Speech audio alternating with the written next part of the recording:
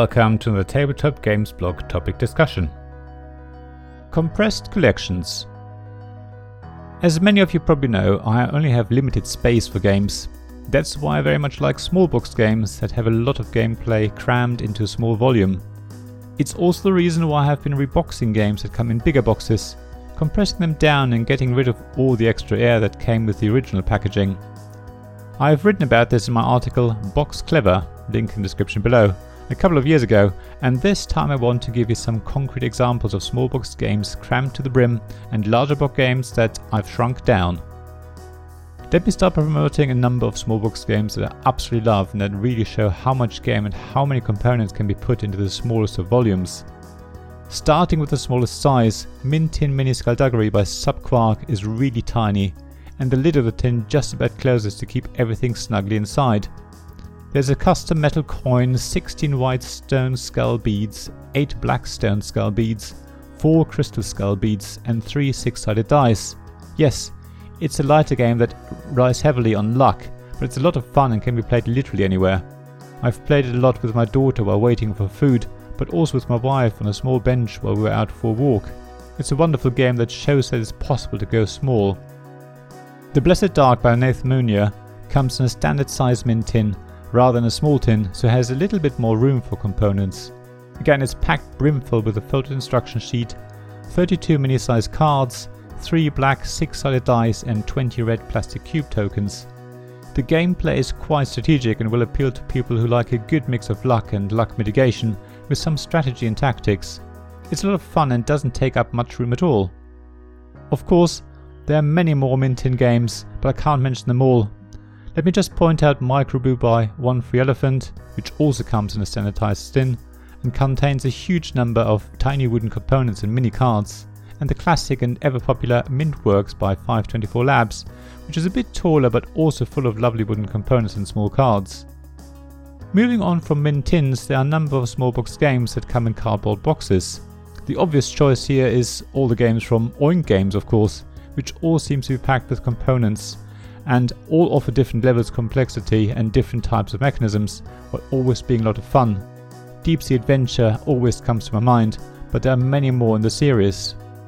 Again, there are a lot of games that come in a really small box, especially a lot of deck building games and other card games, but again, I don't have the space to name them all.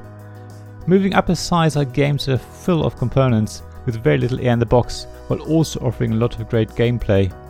Assembly by Ren Games is a great cooperative or solo puzzle game, while the upcoming Bots Up comes in a similar sized box and is a lot of quick robot battling fun for 2 to 5 players. Swatch by Minerva Tabletop is also a wonderful game that comes in a small box with very little air and is a great action selection game that will appeal to people who like a little bit of strategy. They are all wonderful for different reasons and can be taken with you quite easily anywhere, but for me they are at the threshold of being a small box game. So all of the above are great examples of games whose packaging has very little air in it, which means they take up little space on your shelf or, like in my case, in the cupboard. Yet there are plenty of games that aren't so great and come in big boxes, so they stand out in shops and give potential buyers a feeling that they get good value for money.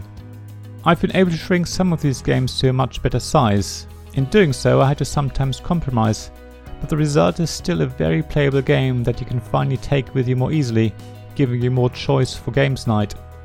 I'll leave my biggest accomplishment to last and start with some games that are relatively easy to make smaller. The Hanging Gardens by Hans im Glück is basically a deck of cards, a stack of tiles and a handful of wooden components. The box it comes in is basically a classic cardboard well, leaving the components rattling around. You simply take everything out of the original box and find a smaller one that fits it nicely. I found these wonderful Wham boxes for cheap, which work really well and have enough room for everything without leaving much space. They have a milky clear lid so you can see inside. You could probably also get a couple of deck boxes to fit everything in and store the game that way. Suddenly it's the right size to easily take on holiday with you.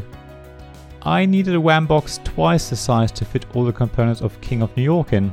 I had to print out a smaller version of the game board to make it fit, but that was a relatively small sacrifice. Game boards are usually the largest components of the games, and often stop people from trying to shrink their games down. However, there's nothing wrong with you printing your own downsized version of a game board as long as the game is still playable afterwards, of course. You'll be surprised how much room you will suddenly have in your cupboard for more games if you do that. My biggest achievement to date is shrinking down the Carcassonne Big Box, the German version, which, as its name suggests, comes in a huge box with many components. Again, I was able to fit it into the same size WAM box that I used for King of New York. I had to print out a smaller version of the scoreboard, and I also had to relinquish the Wheel of Fortune, but everything else fits in perfectly. It's amazing and allowed us to take this popular game on holiday with us and play it with the family, and of course it freed up so much space in my cupboard. It was really worth the effort. There are more games I have my eye on as well.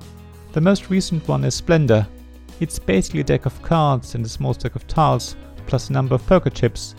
The box itself is huge in comparison and mostly air. It should be really easy to fit it into a smaller box and make room for more games. I'm sure there are many other games that could easily be scaled down. I know many of you want to keep the original box because you want to display it, and of course that's absolutely fine. For people like myself though, being able to get rid of the air is very important and is the only way for me to keep more games without having to stash them under the sofa or getting rid of games. So if you're tight on space too, why don't you give it a go? What games do you have that might be worth shrinking down? Or maybe you've already done a bit of compressing yourself. Please share your thoughts on the experiences in the comments on my blog at tabletopgamesblog.com. I'd love to hear from you. Thank you for listening to this Tabletop Games Blog topic discussion podcast. Please check the description below for links mentioned in this episode, as well as to the written version of this article on the blog. If you enjoyed this episode, please subscribe, give us some stars or leave a review. Please also tell your friends about me, and if you want to offer financial support, check out my Patreon and Ko-fi pages, links to which you'll find in the blog at tabletopgamesblog.com. So thank you again for listening, and I hope to see you again soon.